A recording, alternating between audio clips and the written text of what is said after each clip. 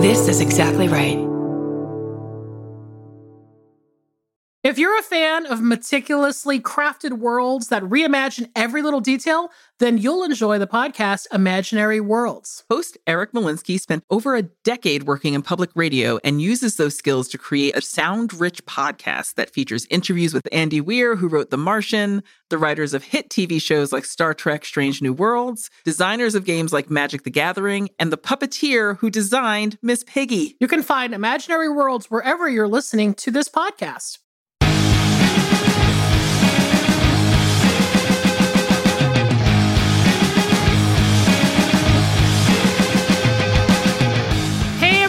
Welcome to another episode of I Saw What You Did. My name is Millie DeCherico.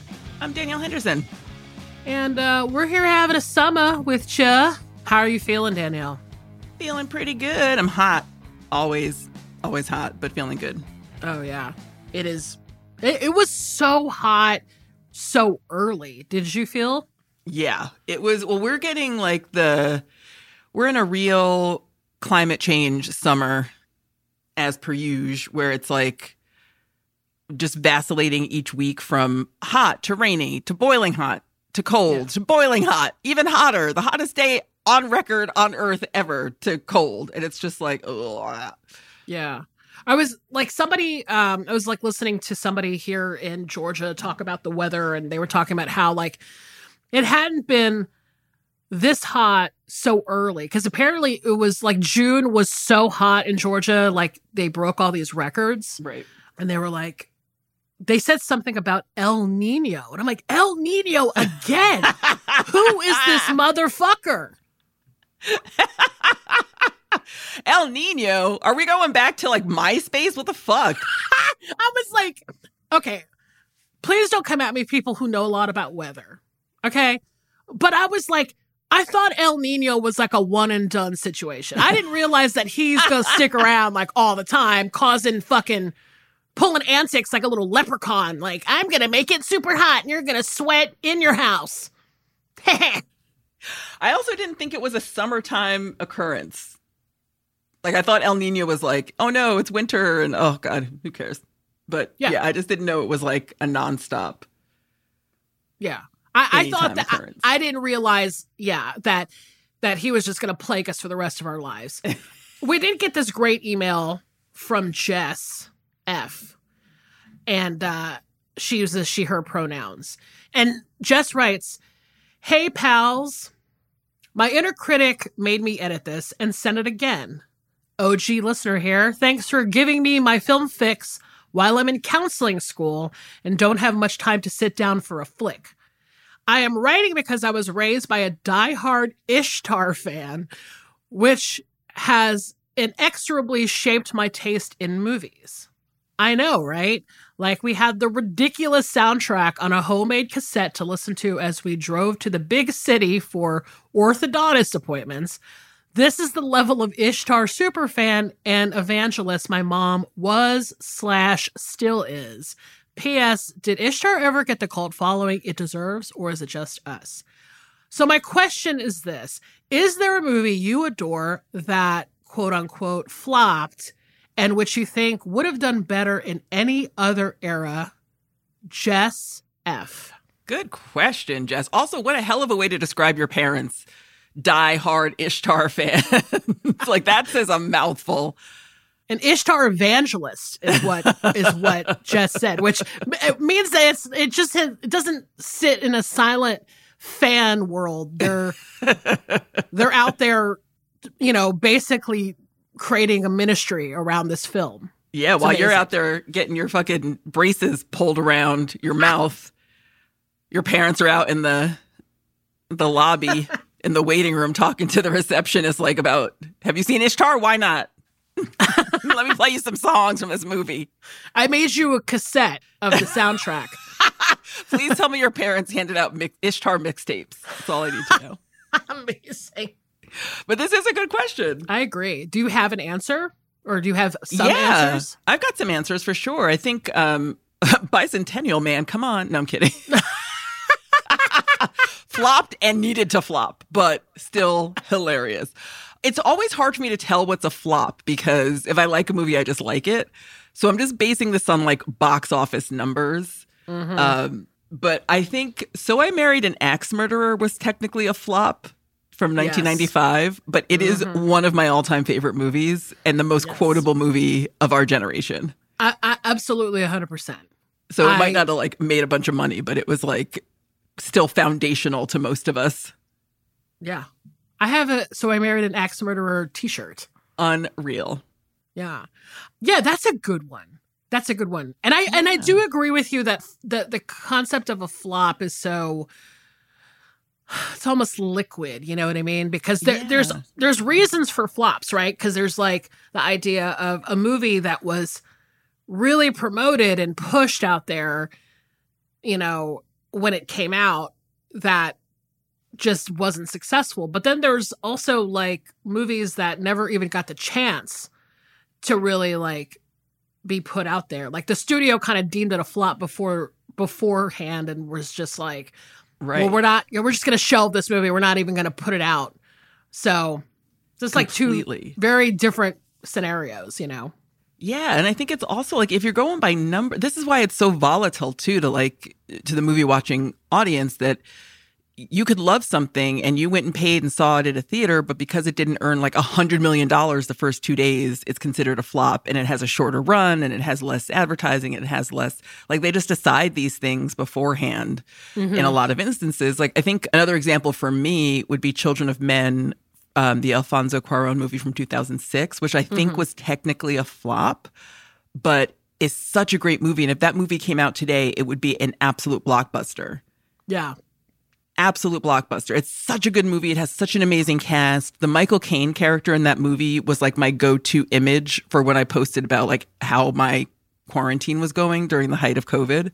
Because I'm Michael Caine in the woods in a sweater with scraggly hair, just staring at the fucking ceiling, and it just was perfect. Like his look in that movie was so good. But also you've got just the concept of the film. Like the synopsis of the film basically is that babies are not being born anymore. And then this Clive Owen character gets wrapped up in this kind of heist when they realize that there is a pregnant girl in their midst. And so they have to like scramble to figure out, you know, what do we do with this girl and how do we save her and how do we get her to safety? And it's an incredible concept. And I really love it, but I don't think a lot of people have seen it. And I think it was technically a flop. So yeah, that's interesting. Yeah, I think about this often because, you know, I sort of dabble in flops, if you will, programming wise and taste wise. So I guess my answer for this, I'm going to go like, you know, old school, I think, because There's I think about Elizabeth Taylor often. We've talked about her often on this podcast, and we've talked about her kind of 60s and 70s career specifically, about the idea that, you know, these actresses, these classic Hollywood actresses were being put out to pasture or something, and like she was in all these like quote unquote shitty movies because she was, you know, out of her prime era and she was only starring in like schlocky B pictures. And, you know, I wrote about this movie in my book called Secret Ceremony from 1968.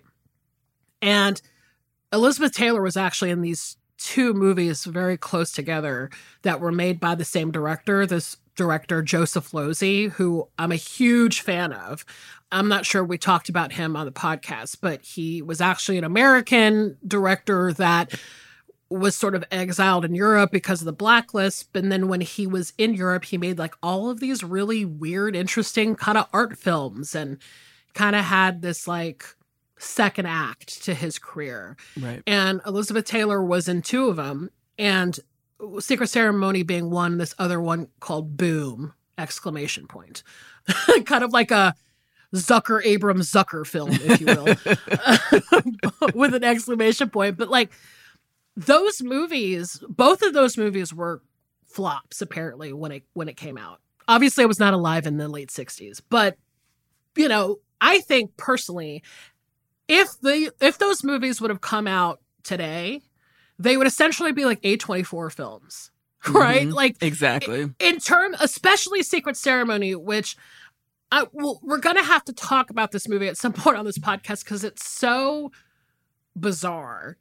It's basically a film starring Elizabeth Taylor and Mia Farrow, essentially at the same time she was in Rosemary's Baby.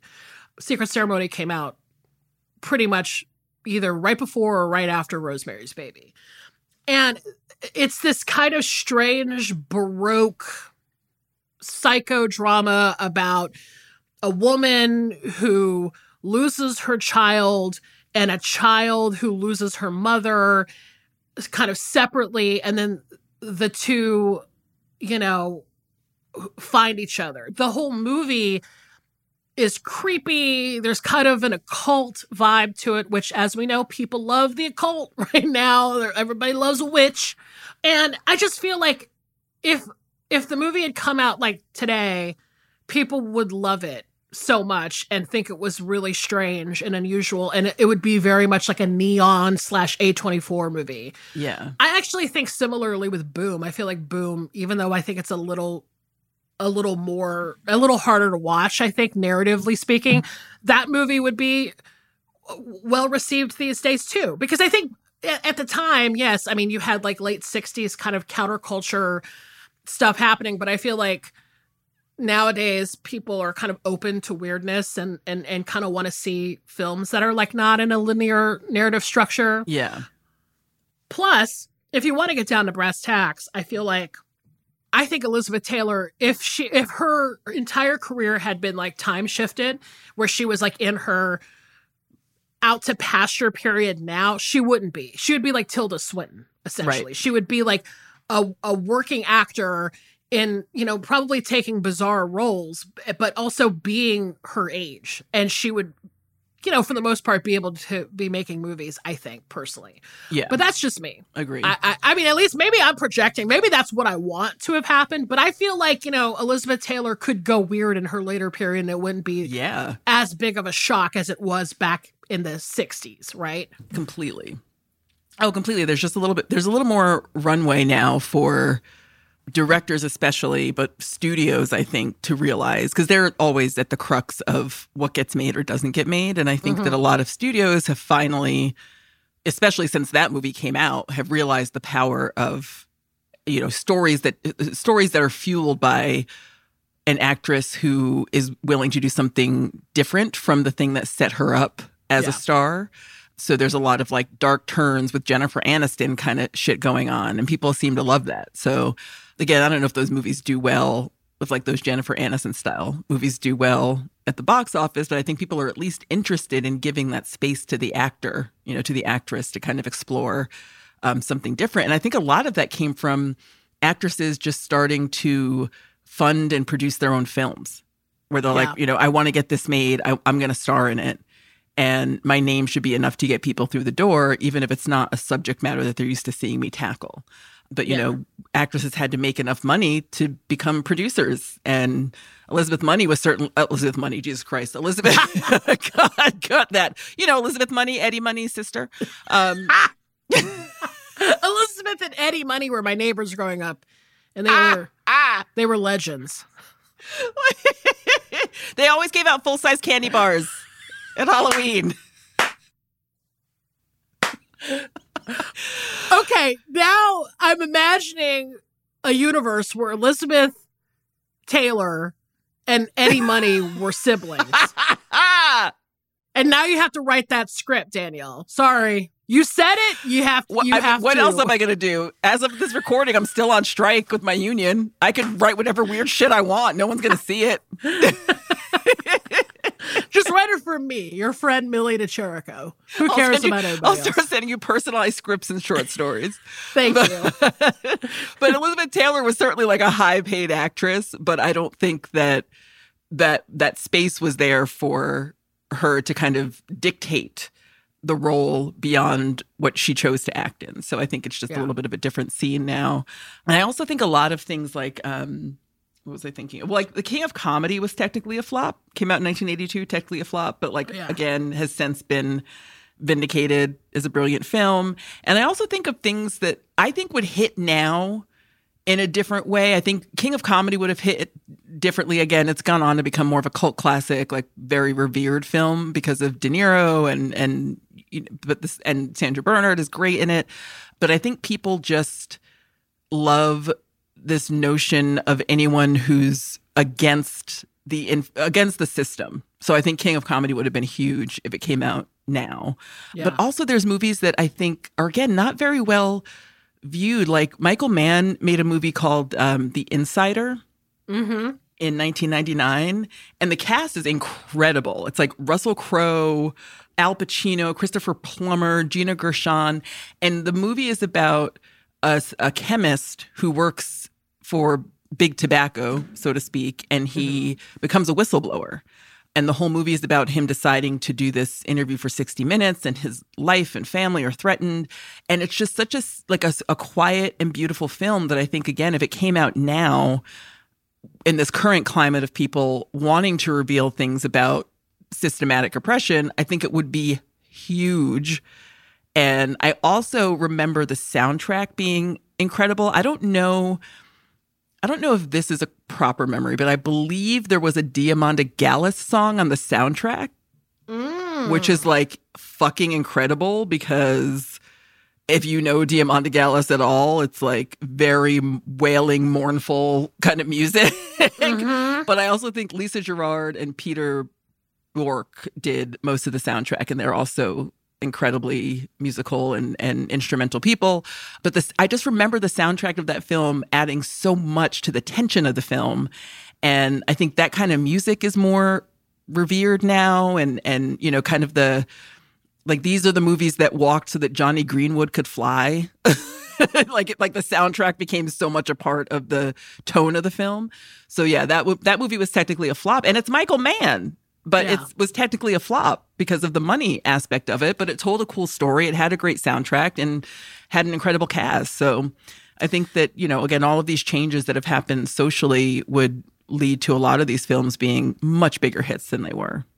Well, and like also there's always room for the generations are always going to like do like critical reappraisals of things. And I find like that's happening right now with like a lot of 90s comedies, like So I Married an Ex-Murderer. I saw like somebody the other day online like go really hard defending that movie Nothing But Trouble. Oh my God. Movie? We've talked about it in a bonus episode. Yes. Where somebody is like, guys, y'all are wrong about this movie. And I was like, oh, it's happening. Like, honestly. And I see that this all the time, especially with like younger people who I think are now kind of mining their youth, right? Yeah. And I always feel like it's a middle school thing. That's kind of where I think a sweet spot is for a lot of people, where I think the things that you saw in middle school were like formative in a way. Absolutely. And I feel like there's this new generation of kids who are like, oh, all the stuff that I liked in middle school, aka like, I don't know, 20 years ago or so, is like something that I need to rewatch and it's like freaking the reason why Brendan Fraser is back. I mean, it's like people are like all about Airheads and Encino Man again. And, you know, honestly, like, I think that there's a ton of movies that were flops, like, at a certain point that are gonna come back in that kind of, like, remember this type of way? Like, yeah. You know? Like, 100%. I already see a little bit of, like, late 90s, early 2000s stuff. Like, I saw somebody talking about Mystery Men. Do you remember Mystery Men? Janeane Garofalo with that skull bowling ball, like her dad's skull in a bowling ball. Incredible. Yes. Oh, no. We're going to talk a lot about Janeane this episode. But you know what I mean? It's like the thing of like, I mean, it's happening already. And I feel like, I mean, now whether or not Mystery Men, actually, they should do Mystery Men now. I mean, I think now it'd be all huge. Of the superhero shit that we've all been witness to, we need like a send up again. Completely. Oh, I love it. Also, our friend Maggie Sirota, who we're in a group chat with, yes, wrote a really great article for Spin a few years ago about So I Married an Ex-Murderer. So definitely check that out. But it's I love exactly Maggie like even more knowing that, by the way. Oh yeah, Maggie. If you look up her writing, like Maggie Sirota is just such a dear, and she's so smart and so funny, and she has a great newsletter where she just kind of dissects things, pop cultural things that I think a lot of people have forgotten, and she's so smart about it. Like I really want Maggie to write a book, but she always, whenever she digs into movies or whenever we're talking about films, it's usually just such a smart take on something that is so common to us as a flop or something that's under discussed. So I think that like you were talking about, that generational impulse to go back and re-examine is alive and well with most of us, and especially with the nostalgia, the love of nostalgia of generations even younger than us. So yeah. Well, Jess, this was such a great email. I'm so glad that you wrote in, and it was really really fun to kind of think about this. It was a nice thought experiment. Completely. Right? Beautiful, and gave us a lot of films to recommend to y'all. Yeah. Everybody go and do a critical reappraisal of Nothing But Trouble. I want a 5-paragraph essay book report in our inbox by Friday. We're giving out real homework assignments now, not just watching movies. We need essays.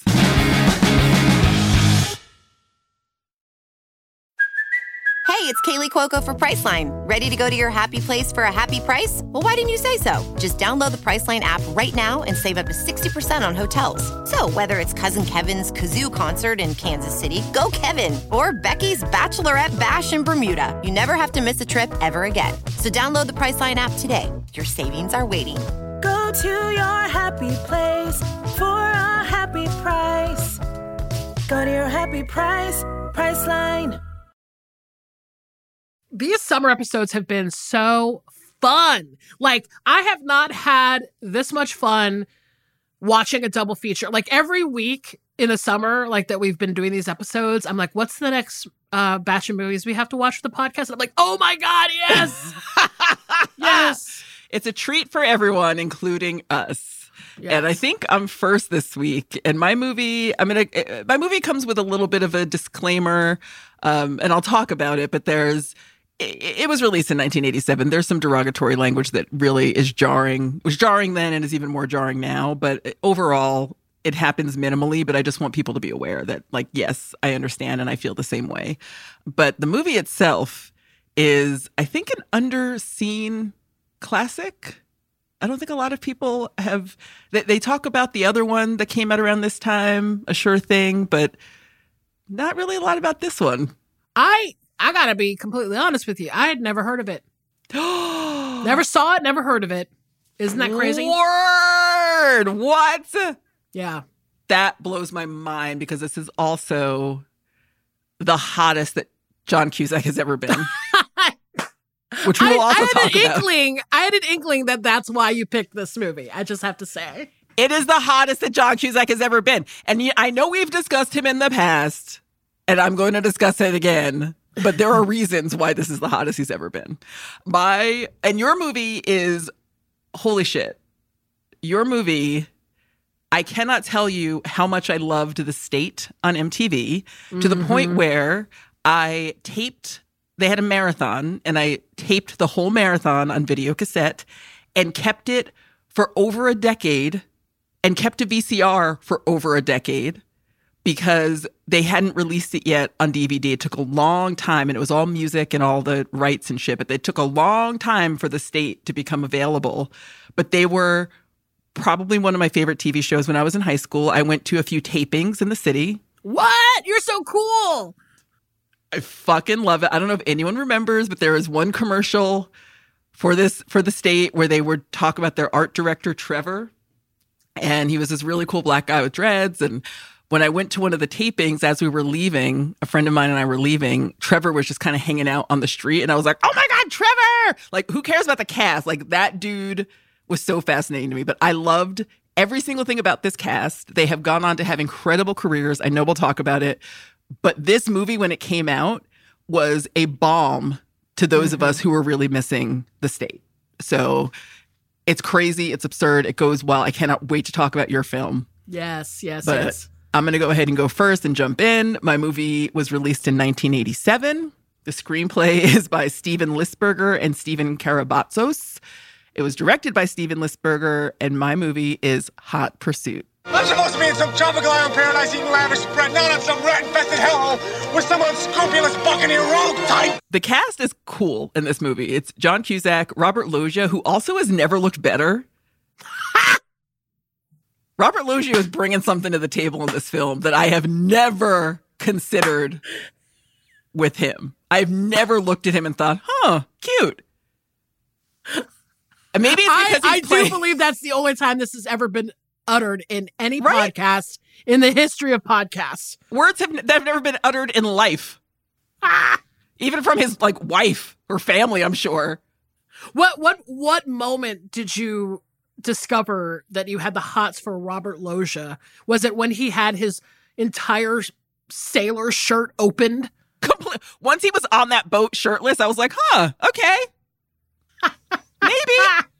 Maybe. I'm in a very horny period of my life. What can I say? Yo, summer is a horny time. Let's just say that. I've cracked open the seal. I've moved the rock from in front of the cave. And it's just freewheeling horniness now. But Jerry Stiller is in this movie. A young Ben Stiller is in this film. It is fucking Keith David and Paul Bates. It is an incredible cast. And I just can't believe... I don't think a lot of people have seen it because, again, for us, it was one of those movies that was on cable all the time during the summer. So I'll just give you a one-sentence synopsis, and then we'll get in. A horny prep school teen puts himself in the path of danger and destruction while trying to join his girlfriend and her family on a Caribbean vacation. Yes. Perfection. Okay, simple. The movie opens with a longish-haired John Cusack sitting on the top bunk in his dorm room of his prep school, just eating an entire hoagie. And that is the cornerstone of my sexuality, I think. That was the watershed moment for you. Just right out the gate. And this is why we all wanted to destroy his dick in the 80s. He was effortlessly cute. When I looked at him, I was like, oh, he's such a baby face in this film. Yes. The freckles, the teeth. Everything. He still has his characteristic stomp. There's one point where he goes to the hallway to answer the phone, and it's very high fidelity, just watching him walk. Yeah. Oh, that's a very distinctive walk. But he's just chilling out. He's trying to study. It's Easter week, and, they're about to go on spring break, and he's stressing out. And in a short amount of time, you realize that he's kind of a scholarship kid at this prep school, and he's really stressed out about passing all of his exams. So he's in a science lab and studying, and this cat burglar shows up. And you're like, what the fuck? You're watching this person scale this fucking building and with the mask and everything. And it turns out it's his girlfriend, Lori. Because that's what you had to do if you were a woman who wanted to get laid in the 80s. You had to put on a mask, scale a building, and just surprise a man. Yeah, you had to learn parkour, basically, in order to get laid. It was rough. And he's excited to see her, and they're so cute, but then they fight because he wants to study. And this is where some of that unfortunate derogatory language comes into play when they're describing another student, which I hate. But they have this fight because she's like, I'm horny. Let's go to this fucking Fabulous Thunderbirds concert of all things. God, I was a big fan of the Fabulous Thunderbirds when I was a kid. Of course you were. Of course I was. I was like, are these middle-aged men dressed in zoot suit type gear playing blues music? Is it a band that a 57-year-old man would love? Yes, that's my band. Is there a chance? All we need to do is add Bruce Willis singing about wine coolers, and that would have been your Lollapalooza in the 80s. and shirtless Robert Loggia 100%. as the MC. Throw in Eddie and Elizabeth Money and you're set. That's your concert extravaganza for the summer in 1987. Elizabeth Taylor in a floor-length gown with gloves doing the Ronnie Spector dance from the Take Me Home Tonight video in the back. Oh, no. God. I would do this concert. Now, this is where I need holograms to be. I don't need to see Tupac in a fucking hologram. I need Elizabeth Taylor, Eddie Money, the Fabulous Thunderbirds, whoever of them is dead. They could all be alive. I'm not sure. My apologies if they're all still alive. And 80s Bruce Willis. Let's get these fucking holograms popping. Listen, I will go to any casino where this show is happening right now. We should be able to use holograms to make our own dream concerts, is all I'm saying. So they fight. And this is also where we learn that he's supposed to go on vacation with her and her family for 10 days right after his exams. So the unfortunate event that kicks off this movie is that he flunks his his chemistry exam. And he has to stay behind for a makeup test. So when they pull up in their, family Volvo station wagon to come get him, he's like, I have to stay and do this fucking makeup test. And Laurie's dad already fucking hates Dan. So when she comes downstairs and tries to lie, and then his roommate blows that lie out of the water within seconds, his dad's like, that guy's spineless. Like, he's just such a fucking prick of a dad. But then we also get this incredible moment with the chemistry professor, Kowalski, who comes to his room, which, fuck that. Like, prep schools already, fuck that. But coming to my fucking room, if you're a professor and I'm a teenager, I do not need that kind of fucking pressure. That is weird. But he comes in with good news, and he kind of is like, what happened? Why didn't you study? And what's this heart doing here? Why are you doodling on this shit? But he kind of lobs him an easy question that allows him to pass without having to do the makeup exam. So he runs to the airport. Dan is like on a fucking mission, but he's missed the plane. So this is what kicks off the hot pursuit, is the rest of the movie is him trying to catch up with Laurie and her family. Yeah. Laurie's family is fucking wild. Her dad is such a goddamn weirdo. At one point he asks, they're going to this place called Laguna Del Mar. And he's like, oh, don't you want to see the place where you were conceived? And I'm like, Dad, can you dial it back 18 notches? And he just full on goes into this tale about like, oh yeah, your mom was drunk on margaritas basically, and we banged and then you were born. And I'm like, I don't think anyone needs to hear that story. Also, their last name is Cronenberg. Yeah. Which I guess it hit me at that moment. I was like, oh, that's an actual last name that people can have. It's not just one guy who makes movies from Canada. I guess maybe like other people can have that last name. And this is when it hit you in 2023 watching a 1987 film that you'd never seen before. Oh God, I love how soft-brained we get in the summer. Like just boiling these brains to mush. Oh my God. Oh, that is so funny. But yeah, like he's just like, they're going on this yacht and they're very moneyed in like that 80s way. But then she also has this little sister, Ginger, who's a fucking G. Ginger is such a goddamn weirdo. She is so fucking funny. And she's used minimally, but she instantly calls the Ben Stiller character a douchebag. And then once they actually get on their yacht, she's like, oh yeah, I've already like rifled through everyone's cabin. She's just a mini cat burglar on the rise. And she's fucking hilarious. So nobody knows that Dan is trying to run after them because cell phones didn't exist back then. So he does get on a plane and he flies to this place called Porta Rosa. And then he has to call the hotel or the place where he thinks Laurie and her family are staying and leave a message that's like, hey, I'm trying to catch up with you. But that's the only way he could have even indicated that he was on his way. Like once you were traveling in the 80s, you were basically off the grid until you came back. Yeah. Oh, it hit me so hard watching this film where I was like, how did anybody travel successfully before a cell phone? Like it just seems so like scrapped together, Oh yeah. It's, you had to plan every detail before you left. And if one thing went wrong, you were fucked. Yeah. If you didn't have a paper ticket, you weren't able to travel. Like, it's like, there's a lot at stake. And you better get those goddamn traveler's checks ready because credit cards were even few and far between for most people. Yeah. No debit cards. I never went abroad until, I guess, the late 90s, early 2000s. So there was technically like an internet grid or something. But like watching this movie, I was like, how the hell did anybody go outside of their house without, phones, anything? Like, when the phone was dead, it was just dead.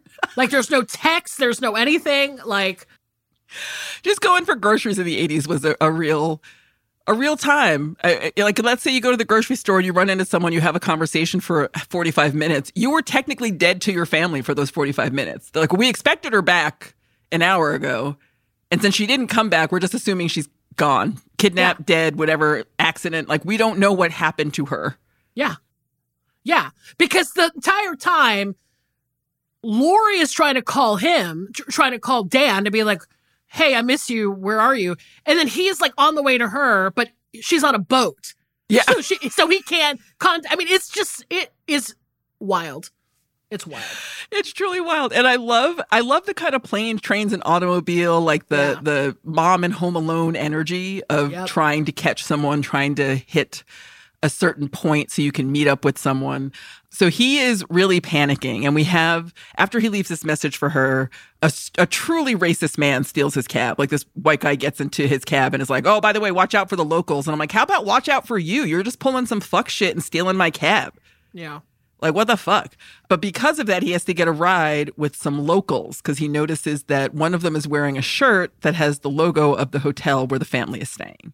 So he gets into this VW thing, which if you have never seen this car, you have to look it up immediately. It is one of my favorite cars of all time. The VW thing and the fucking Plymouth Barracuda. Best cars in the world. I would absolutely, if I were the kind of person who could mentally get myself to a place where I thought I could own two cars as one person, I would buy a Barracuda tomorrow. Yeah. But if you could imagine yourself as James Glickenhaus, you would definitely own that car. I think it's criminal to own like multiple cars when you're just one person. But if I did not think it was criminal, Jay Leno is top of the list of like, when the revolution comes, we're raiding his house first. There's no need for you to own that many fucking cars. You're one person. You cannot sit in all those cars at once. You're not letting anyone else drive them. It's fucking criminal. Yeah. But he gets in this fucking VW thing with Cleon, Roxanne, and Alfonso. And Alfonso is played by Keith David, who you will know. If you don't know his name, you will absolutely know his face. The best. And they're just these cool-ass people who are like, yeah, hop in the car. We'll fucking take you there. The only problem is that they're holding a few pounds of weed and they hit a road check. And so they have to take a detour. And it's kind of funny to see this like white prep school guy in the car with them. And he's very uncomfortable. And then when they pull out the weed, he's like, is that all weed? Like, he's never seen that much weed in his life. Yeah. But they take this shortcut and they end up crashing their car while they're trying to cross a river. Like, the car gets stuck. So they spend the night in the jungle just smoking weed and throwing machetes, like you do. I do that all the time. All the time. Anytime I'm waylaid by even a little bit, I'm like, let me fucking throw some machetes, smoke some weed. And there's this really funny line where he turns to Alfonso and he's like, are you really just planning on spending the night in the jungle? And Alfonso says, nah, man, we're not planning it. We're just doing it. Which is such like an islandy thing to say. Like, just go with the fucking flow. Like, just, This is what's happening. We're going to get the car out in the morning.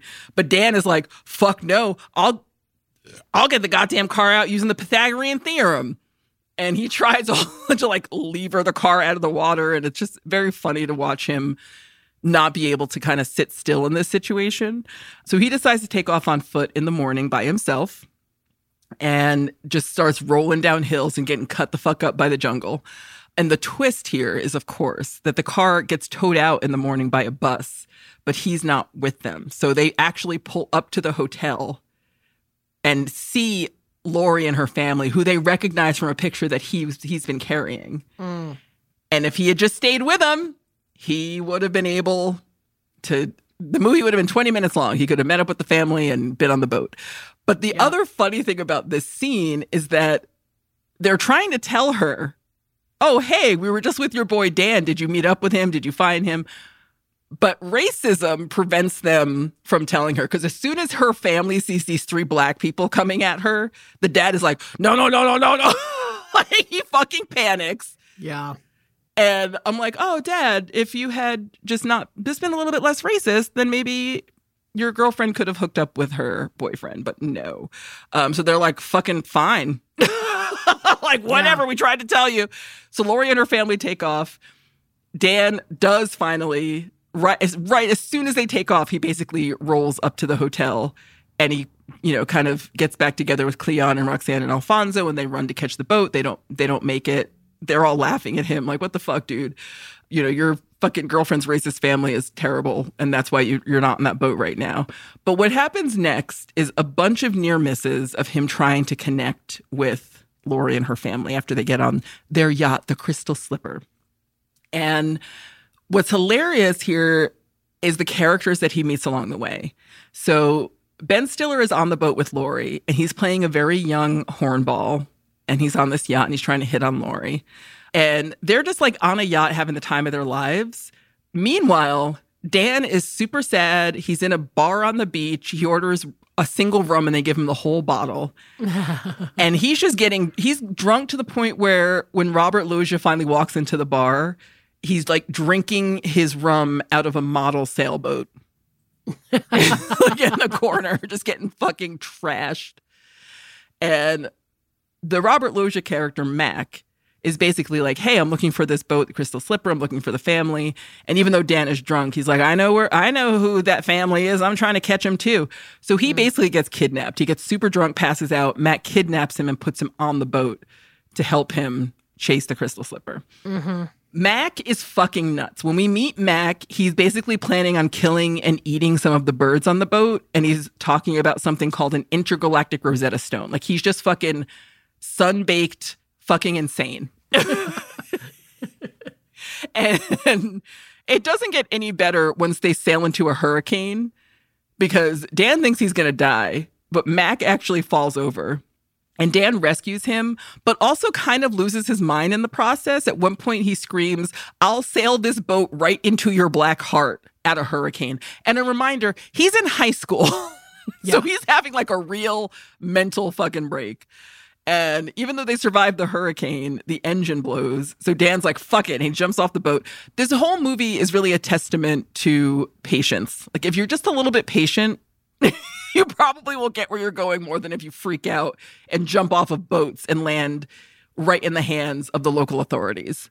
Yeah, this movie is also a testament to the desperation of teen horniness. 100% The things this man is willing to put himself through just to get a little bit of sex. Yeah.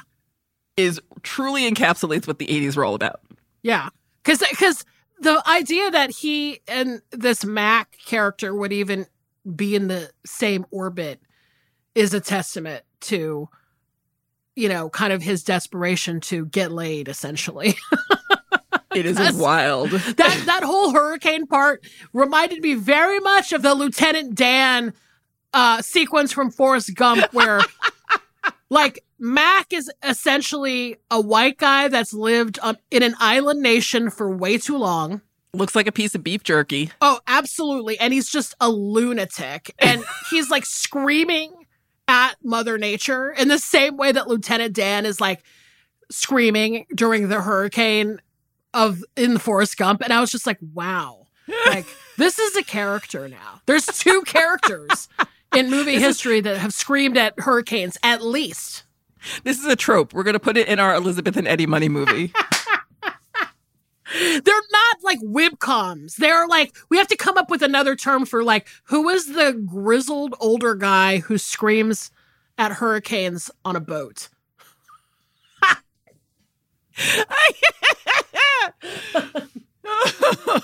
And in the future, that person is going to be Chris Pine. I can just see Chris Pine in one of those roles. You fucking nailed it. Absolutely. Chris Pine. He is this generation of actors. He is the one who will take on that role. Oh, because he's craggy hot royalty. Like he's like an early adopter of the craggy hot lifestyle, and he is definitely rolling into that mode in his 60s and 70s. Are you kidding? He is the new Robert Loggia. Let's get serious. I can't wait. And look, things just keep escalating and popping off. Like after Dan gets arrested, essentially, Mac busts him out of jail by just dynamiting the fucking jail. and stealing a police car. That'll do it. This is also where we learn that Chris, the Ben Stiller character, has basically hijacked Mac's boat last year, and he's very dangerous. So we come to learn more about him. He's not actually the captain of this boat. He's, a very dangerous character, as is Jerry Stiller, who plays Victor Honeywell. Mm-hmm. They meet him kind of casually the family meets him casually at a beach bar. And he ends up being a very dangerous character as well.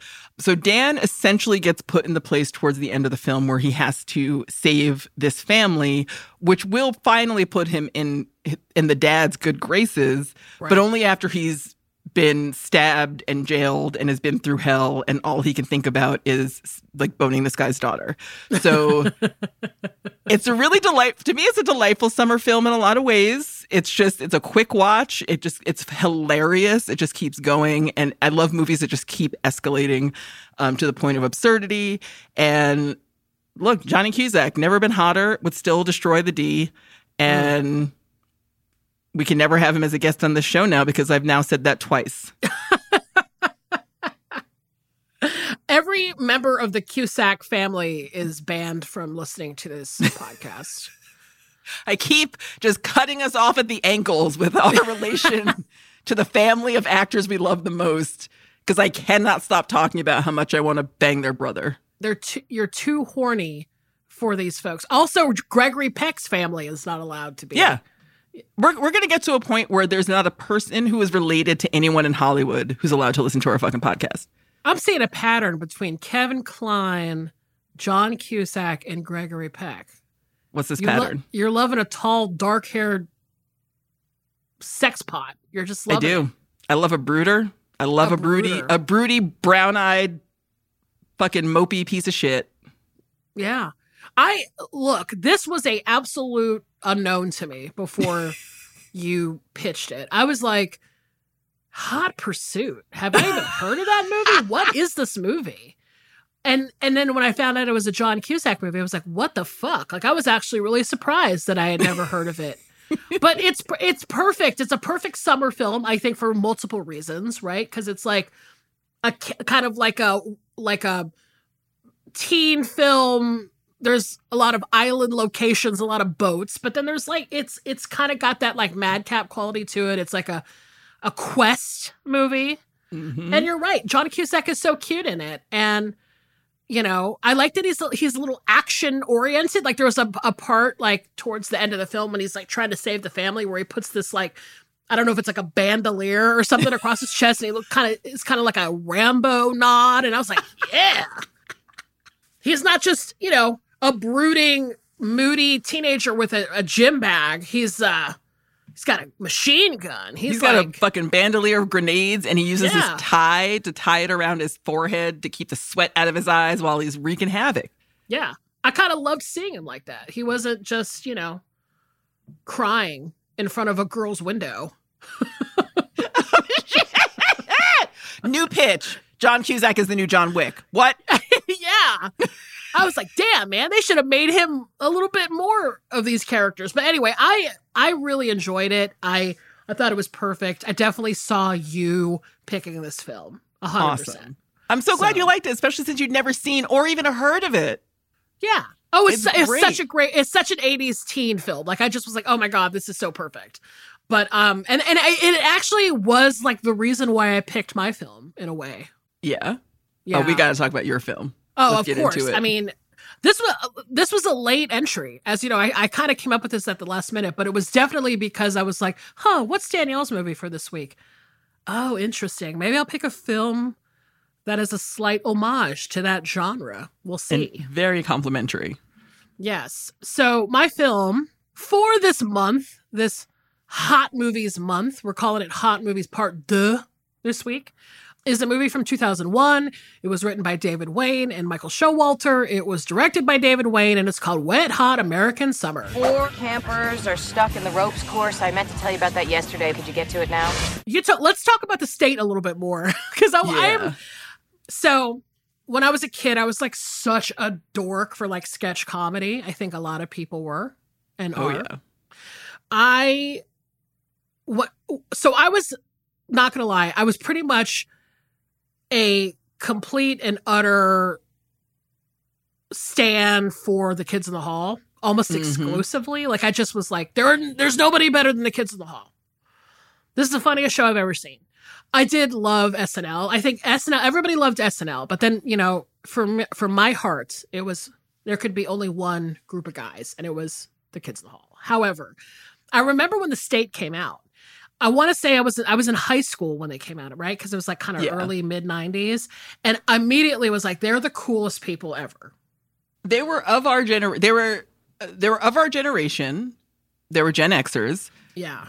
But slightly older, early 20s when they started The State when they were all students at NYU. So they were all in their early 20s when they had this TV show. And they brought a level of absurdity to sketch comedy that had heretofore not been seen. Yeah. And I like there are endless sketches that I could reference here, but one in particular is called Porcupine Racetrack, and I can sing the entire song from memory right now. And that is what, like, they use their production budget to make the most insane fucking things that were also so goddamn funny. Yeah. They were perfect for MTV because it was like they were young, they looked kind of alternative. It was like a bunch of like shaggy haired cool New York people smoking cigarettes and like, you know, and then the theme song was done by, you know, the lead singer of Shudder to Think, who was a band that I loved, and Craig Wedren. Yeah. And he actually did some of the music for Wet Hot American Summer too. But it was like this whole vibe of them that I really was like, oh my God, they're like us. You know, Absolutely. Stars, they're just like us. So when this movie came out, I was really like, I mean, I really wanted to see it because of that lineage, because of The State, you know. However, I think when I saw it in 2001, I didn't really like it very much. I have to admit that. That's fair. And so part of me picking this film this week was because I wanted to give it a second shot. Because here's the thing. There were probably reasons why I didn't like it. I think I was expecting a lot because of that, because of The State. And it's not like The State. No. It's similar comedy vibes, but very different. Yeah, very different. I don't think at the time I was kind of clued into what they were parodying, I think, as much as I am now. Mm-hmm. But I also felt like I was completely on the wrong side of history because, like, even though this movie was, you know, a commercial and critical flop when it came out, this movie is so beloved by people. And I think is a cult classic at this point. I mean, I know so many people who adore this movie. I went on Letterboxd just to kind of get like a temp check of like, who do I know that love this movie? And our producer, Casey O'Brien, gave it 5 stars on Letterboxd. So I was like, okay, like I must be wrong. I need to, you know, do a critical reappraisal of this film. Cause I was like, I'm missing something. But I will say, I think after watching it this time, especially after reading about it and kind of watching a few things about the making of the movie, I think I appreciate it now more than I did before. And trust me, it's not like the best movie by far. Sure. I think there's a lot. It goes off the rails at one point to an astonishing degree. Yeah. I think Casey O'Brien actually said it was the best movie. So so now we have to fight. So now you guys are going to debate about this for the rest of the episode. But yeah, I'll go into, I think, why I now like it. Because I think, I guess, like I said, I think it's just because now I know more than I did in 2001 as a movie person, as a person who appreciates film. And I've seen so many films since 2001 too, that I can kind of put it in a different context, right? Yeah. Because so this movie, I mean, a one sentence synopsis is kind of like hard, but I will say, I think this movie is like a parody or like a pastiche, if you will, of early 80s summer camp films. I think the obvious one is Meatballs, but I also think there are elements of Sleepaway Camp. I know that's like a horror film, but I definitely think that the Guy's Tiny Shorts thing from Sleepaway Camp was a big influence on Wet Hot American Summer, a little Friday the 13th, you know, and like Little Darlings, which is my favorite kind of this era. A little creep show. Yeah. I think there's a lot of different things, but it was like in general influenced by this early 80s summer camp, horny teen film era, right? And I had read that David Wayne and Michael Showalter had gone to these summer camps as kids, these, you know, Jewish summer camps. And I know at one point you and I talked about how we never went to like a sleepaway camp as kids. Right.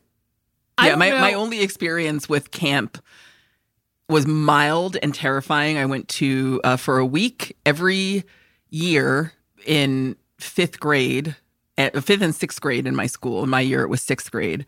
They split the class, and half of the class went in the summer and half of the class went in the winter. And we went to a place called Ashokin, which I'm pretty sure was a children's work camp that we went to for a week. And we made like fucking... Yeah, like they're like, let's go and do some crafts. And I came home with a tin candle holder that I like banged out with a hammer, a broom. I made a broom. I had to make a broom with like actual like hay and sticks and twine. Yeah.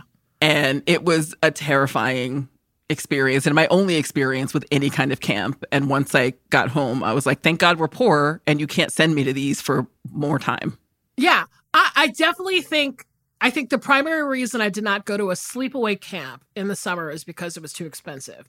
Yeah. I went for like camping weekends with the Girl Scouts, but what I think traditionally what this film suggests and like what I think maybe the experiences that the writers and directors of the film had were these multi-week summer camps where you basically just got sent there at the beginning of the summer and then you came back at the end, which seems insane to me.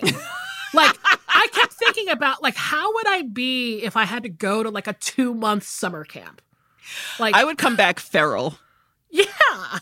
Absolutely feral. My grandmother and my great aunt used to go to a camp when they were kids, and it was it was an early iteration of like the City Kids program where they would send kids from Harlem to this camp. And my grandmother had a lot of relatives that lived in Virginia, and so she would spend part of her summer at this sleepaway camp and then the rest of her summer on this farm in Virginia. And I have a bunch of the postcards that she and my great aunt used to send home from camp. And my great aunt, who's like a year and a half older, was always like, oh, this is great. Like, I'm making friends. Everything's fine. And then my grandmother, I am not kidding, every single postcard that she sent home was like, I can't believe you haven't sent me any candy. Like her whole summer experience was rocked by the fact that she could no longer just walk down to the bodega and get candy. And she could not believe her parents put her in a place where she did not have access to candy. Yeah. I mean, that is what it seemed so wild to me, is that it felt so removed from, you know, you're in the woods, you're like in Maine. I guess this camp was supposed to have been in Maine. Yeah. And I'm just like, I don't know if I would, I think socially, I don't know. I kept thinking about this in terms of social shit. And I was like, oh, I'd either be like the nerd who was hiding, you know, in the bunk while everybody was out there in bathing suits because I was afraid to get in a bathing suit. Or I'd be like the fucking Bobby Butnick of the thing where everybody thought I'd like killed someone, and I'd be like smoking cigarettes with like a fucking blue jean vest. You know, everybody would either be scared of me or they'd make fun of me. I didn't feel, I was like, there's no way I would have integrated into this social shit whatsoever. So absolutely not. Absolutely not. I would have floundered immediately and consistently in a sleepaway camp. Yeah, and you know, I mean, I think I can confidently say about both of the people that watched over us, they would not pick us up. Like, they'd be like, you're sitting there and you're putting up with it, and like, we're not picking you up. I don't care if you call every fucking day. They wouldn't even pick me up from a goddamn sleepover down the street if I was having a hard time falling asleep in someone else's house. They're like, too bad, you wanted to fucking go to Meg's house and have a goddamn sleepover. Exactly. This is the experience you're going to have. Too bad. I'm like, you live 2 minutes away. Nope. They're already like playing cards with their friends and getting drunk. They're not coming to get us. Oh, yeah. They're like, we're liquored up. You're going to have to take a cab.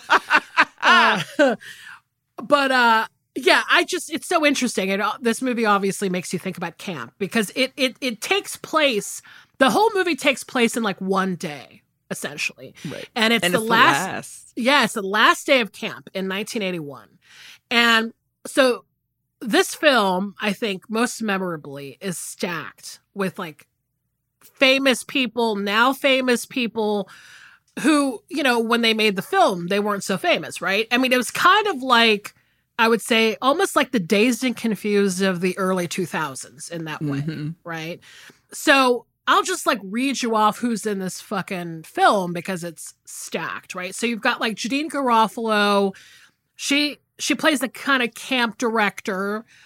You know what really hit me? I have to say, sidebar about this film is maybe this is too much to bite off right now, but I'm gonna just bring it up because I have to. Oh, shit. I hate how Janeane Garofalo was always typecast as like a frumpy, dowdy character because she is fucking beautiful and hot. And I was like, in her little hippie shirt and her jeans. And her little braids. Was like, she's hot as shit. Like, why are we tripping about this? Like, are we going to I know she's our Gen X queen, and I know that she's real, you know, but also she's attractive and hot. So can we stop this, please? And I think she's talked about this in some of her more recent stand-up, but, you know, even that movie, The Truth About Cats and Dogs, where she was cast with Uma Thurman and was considered to be the dowdy, frumpy, ugly one.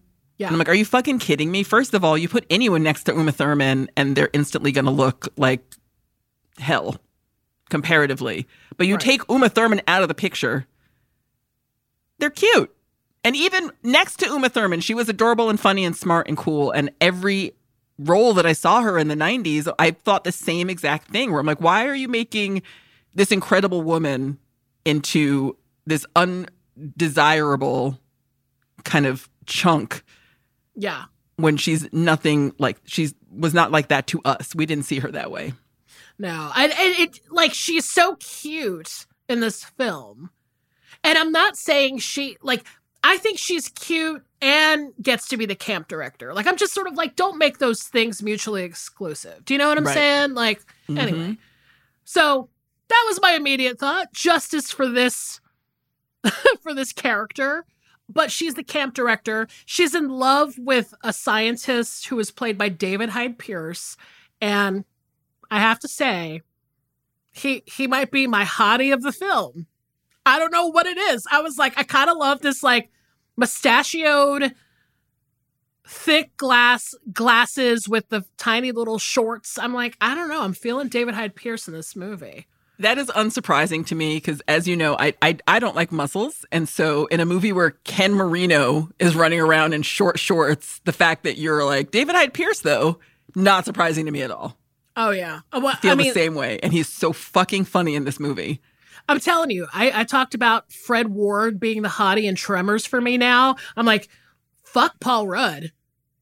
I'm like, David Hyde Pierce, hello. Like, I can't. Again, it tracks. Sexy legs on David Hyde Pierce. But you've got the kind of everyman character whose name is Coop. He's played by Michael Showalter. He's in love with this woman, Katie, who is probably the manic pixie dream girl of the film, I guess, for lack of a better way to describe her.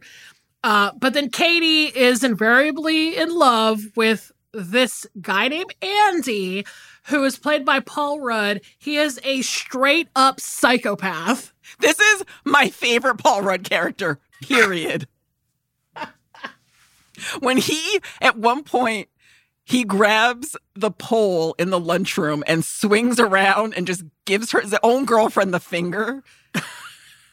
It is like, I don't know why. He is such the quintessential 80s shithead in this movie, but he is so fucking funny. There's a point where he drops his tray and Beth makes him pick it up, and he's like, it just has a tantrum like a child. Paul Rudd is actually funny. He is hot and funny. He's one guy who can do it. I absolutely agree. He and his character is an exaggeration of an actual type of fucking teenage boy. Completely. That I experienced when I was growing up, who is the guy that's like saying, fuck you, bitch. And then 5 seconds later is like, I love you. Call me later. Like, he's a fucking demon. Yeah. Absolutely unhinged. Like, no consistency whatsoever. And that was teenage boys in a nutshell. They were like punching you in the face and then being like, I love you. Let's go to prom. And you're like, what? Just emotionally erratic. Yeah. Yeah, he is definitely that character. Oh, no. But then you have this other character who I believe is an absolute stock Molly Shannon character, who is Molly Shannon plays this like lonely, recently single woman who seeks comfort from like middle school kids, basically. Like, she's supposed to be teaching these kids and letting them do arts and crafts, and they end up counseling her throughout the film. This is wild as fuck. This is maybe the wildest part of this film for me, about like the kid that gives her the back massage and then like she ends up marrying him. Would never pass. But just the idea that they took it there is so insane, but also so Molly Shannon. Like, Molly Shannon is like that to a T. Like, let's just go that extra mile. That's what I mean when I say, like, this movie goes off the rails in a way that you do not expect in so many ways. Yes. Then you have who I think is probably the MVP of the film, and I think that attitude is a common one amongst people who love this film, but Christopher fucking Maloney plays this scary ass ex-Vietnam cook named Gene. Playing completely against type. If you have only known him as Stabler, you are going to be rocked. Yeah. He wears a crop top sweatshirt. Yes. Happy Trail is fucking out there. Belly is out while he's cooking. Belly is out. Bandana is on. He believes that he can communicate with this can of vegetables. At one point, he mounts a refrigerator and like starts humping it. I mean, it's like, it is wild. Oh God! But a lot of people love his character in this film, I would say. Oh yeah. You also have Michael Ian Black, who is also from the state. He plays this character McKinley. You know, he's the guy like everybody makes fun of for being a virgin, and they're trying to get him laid. But little do they know, he's actually gay and doesn't want to have sex with women. But they do show him fucking Bradley Cooper. Oh, yeah. An epic love scene between him and Bradley Cooper. And by the way, to that point, Bradley Cooper, this was his first film. He just graduated from like the actor studio when he made this movie. And him and Amy Poehler play these kind of like uptight, preppy wasps, I would say. And they're like really into musical theater. Bradley Cooper is very like, even though I hate that kind of ultra preppy, like, I don't know, sort of like Northeastern sailboat guy look, it looks great on him. And in this movie, he looked great. Right? Yeah, he pulls it off. He is very believable in this role. Yeah, yeah. As that dude. And Amy Poehler is fucking hilarious. She is every theater kid turned director. Yeah. Just an absolute tyrant. I was watching, there's a documentary that was made about the making of the film. I think it's called Hurricane of Fun. I actually found it on Vimeo. I guess David Wayne, the director, he put it on his own Vimeo channel. It's this like hour-long documentary where they took all the behind-the-scenes footage of you know, making the film, and they kind of edited it together. Essentially, one of the best things about that documentary is that they talk about how this movie, the people who made this movie, the actors, the crew, actually lived at summer camp. Like, they filmed it at an actual summer camp. They lived like campers. They all like stayed in bunks and shared bathrooms and ate camp dinner and stuff. But I think it was like part of why everybody looks like they're having a lot of fun in the movie is because they kind of lived it while they were filming it, right? Mm-hmm. And there are scenes where Amy Poehler is like the camp sweetheart, where you're just watching her behind the scenes and she's got her like early 2000s like Riot Girl adjacent haircut, and she's so cute and she's kind of bopping around and she's making everybody laugh, and you're like, oh, Amy Poehler is like comedy's sweetheart, right? Absolutely. And well deserved. She is truly funny, like just naturally and truly funny, and just really is in it for the good time and for the joke. And there's one point in the film where she's playing the piano and she just turns around and starts playing it like with her hands behind her back. Just simple things that she does that heighten every scene and is just an actual delight of a person. And I've met her a couple of times and she is truly that way in real life. Like, she is just a delightful person. Yeah. She definitely seems that way for sure. And, you know, who else is in this movie? A very, very, very early role.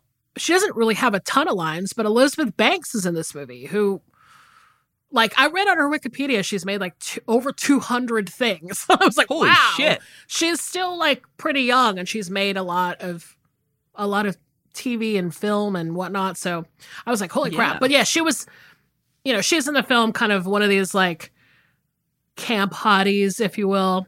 And but yeah, it's also the addition of these actors who, again, were not famous at that point in time, but you start to see a glimmer of who they were going to be, that made it something special, and also really took it out of the world of the state for me, because so many people from the state were not in this movie. So Carrie Kenny Silver was not in this movie, and Michael Patrick Jan, and like there are a bunch of people who were and you know, Kevin Allison, people who were in the state, because they had 11 people in that group who were not in this movie. So they were kind of clearly trying to take their brand of humor but turn it into something else. And I think that the addition of these, you know, other actors kind of helped round that out a little bit. Yeah, absolutely. I mean, peppered in, you do have like Ken Marino and Joe Latruglia, like people who were in the state. But yeah, you're right. It wasn't like an absolute, like all the members were in the film in some way type of thing.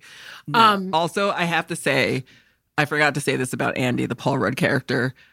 My favorite running joke for that character is that he just lets a bunch of kids die because he's too busy making out. Too busy making out.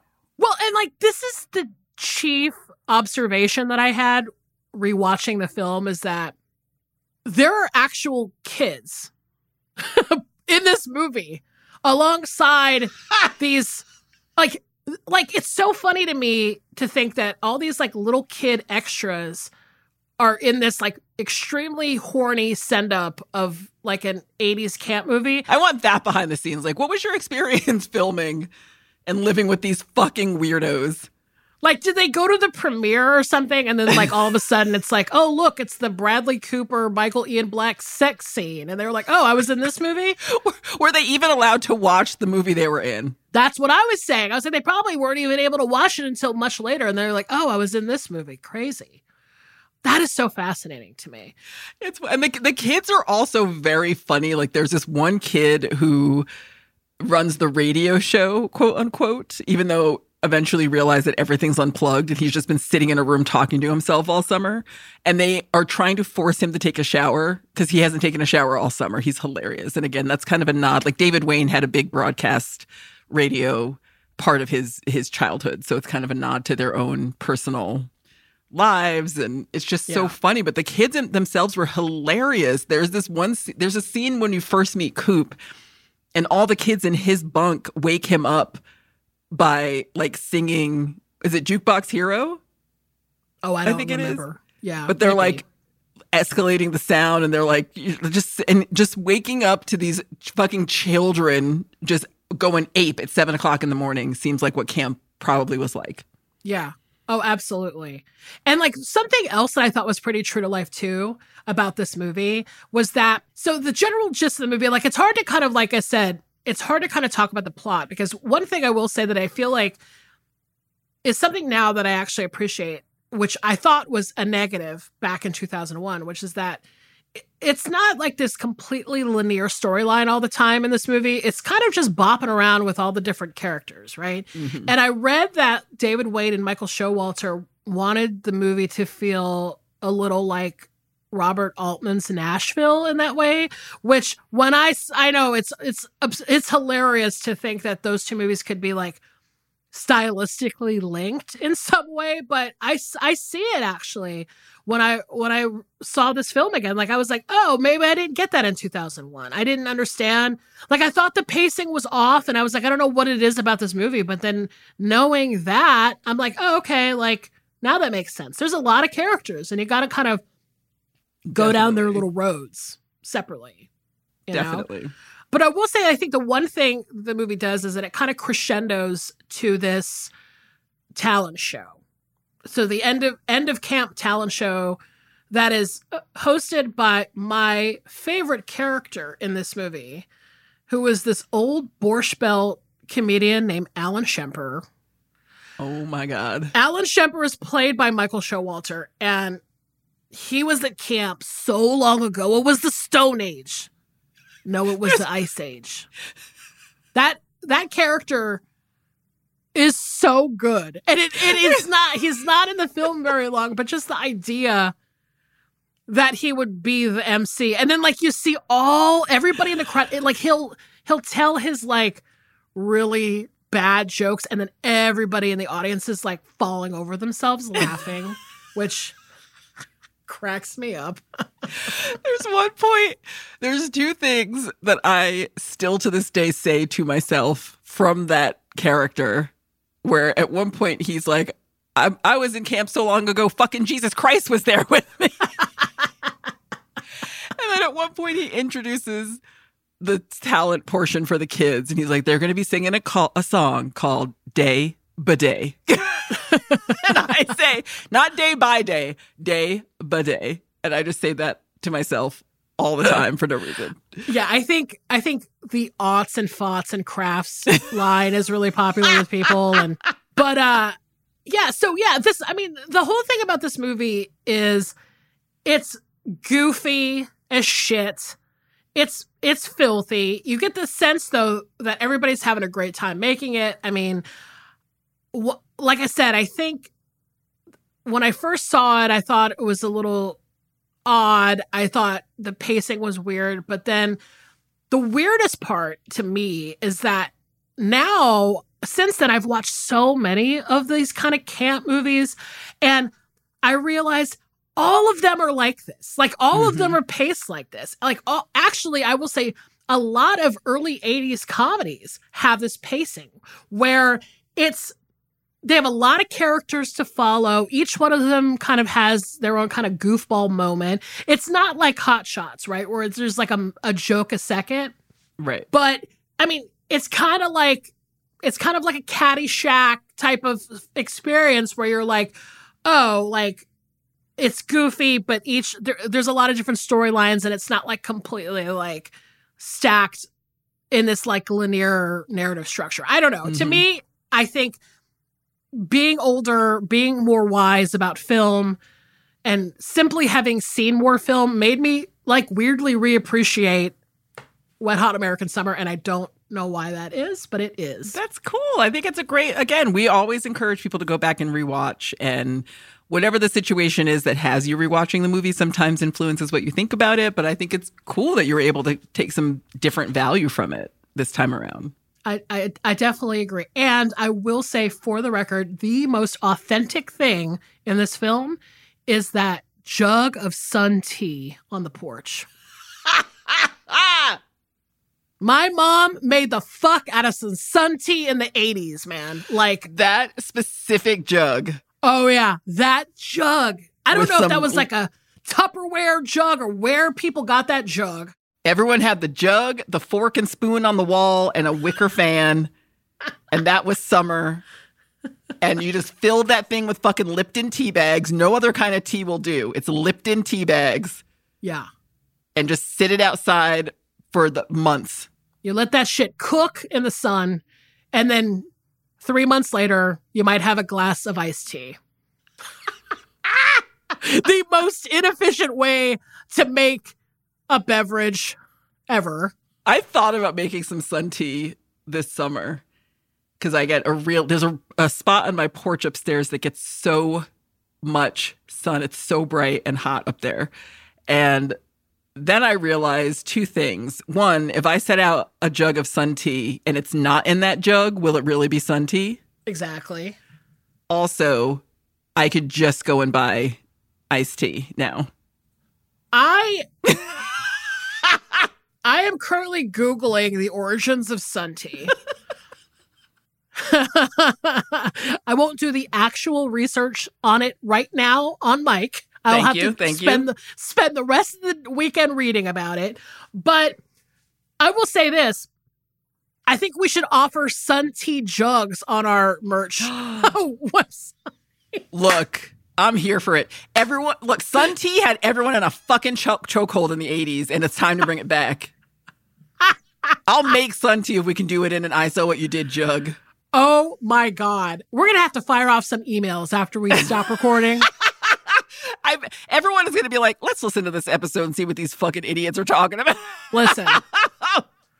To that end, if you want to buy I Saw What You Did sun tea jug to make sun tea, just email us at isawwhatyoudidpod@gmail.com. If we get enough support, maybe we can actually make it. I think, actually, don't email us. We'll put up a poll. Yes. Check Instagram this week. We'll put up a poll tomorrow and tell us if you want the sun tea jug. Okay. Holy shit. That would probably be a highlight for my life if that were to actually happen. But look, we're having fun on these episodes. The hot train keeps moving. In the meantime, if you want to email us, just generally, we are at isawwhatyoudidpod@gmail.com. And you can find us on our social media at ISawPod on Instagram and Twitter. And if you click on our Instagram link tree, you will also still see the P.O. box address if you want to send us handwritten letters. A lot of people might be at camp right now listening to this episode. If you want to send us a letter from camp, go for it. Oh my God. I would absolutely love a camp letter. You could tell us if you want to that you hate it and want to come home. I'm not sure we can come pick you up, but you can tell us that you've been smoking marijuana. We won't tell your mom and dad. We'll send you candy, at least, if we can. If it's allowed. If you're allowed to receive mail, we'll send candy. Right. Well, we do have merch on that note. It is in the I Saw What You Did section of the Exactly Right shop. And our bonus episodes are coming out fast and furious. The old episodes are being posted every week or two on the main feed. And so you don't even have to, they're not behind a paywall anymore. You don't have to do anything except look out for them. And then our new bonus episodes are every Thursday, every third Thursday of the month. Perfect.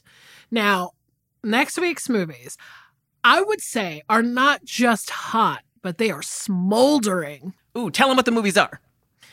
The movies for next week are Some Like It Hot from 1959 and The Long Hot Summer from 1958. Beautiful. Cannot wait. Cannot wait. I'm going to go make some sun tea right now.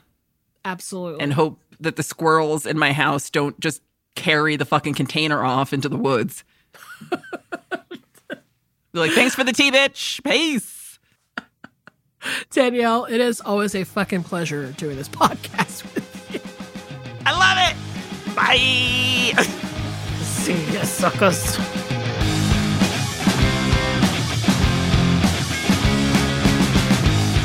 This has been an Exactly Right production, produced by Casey O'Brien, mixed by Edson Choi. Our theme song is by Tom Breyfogle, artwork by Garrett Ross. Our executive producers are Georgia Hardstark, Karen Kilgariff, and Danielle Kramer. You can follow us on Instagram and Twitter at ISawPod, and you can email us at isawwhatyoudidpod@gmail.com.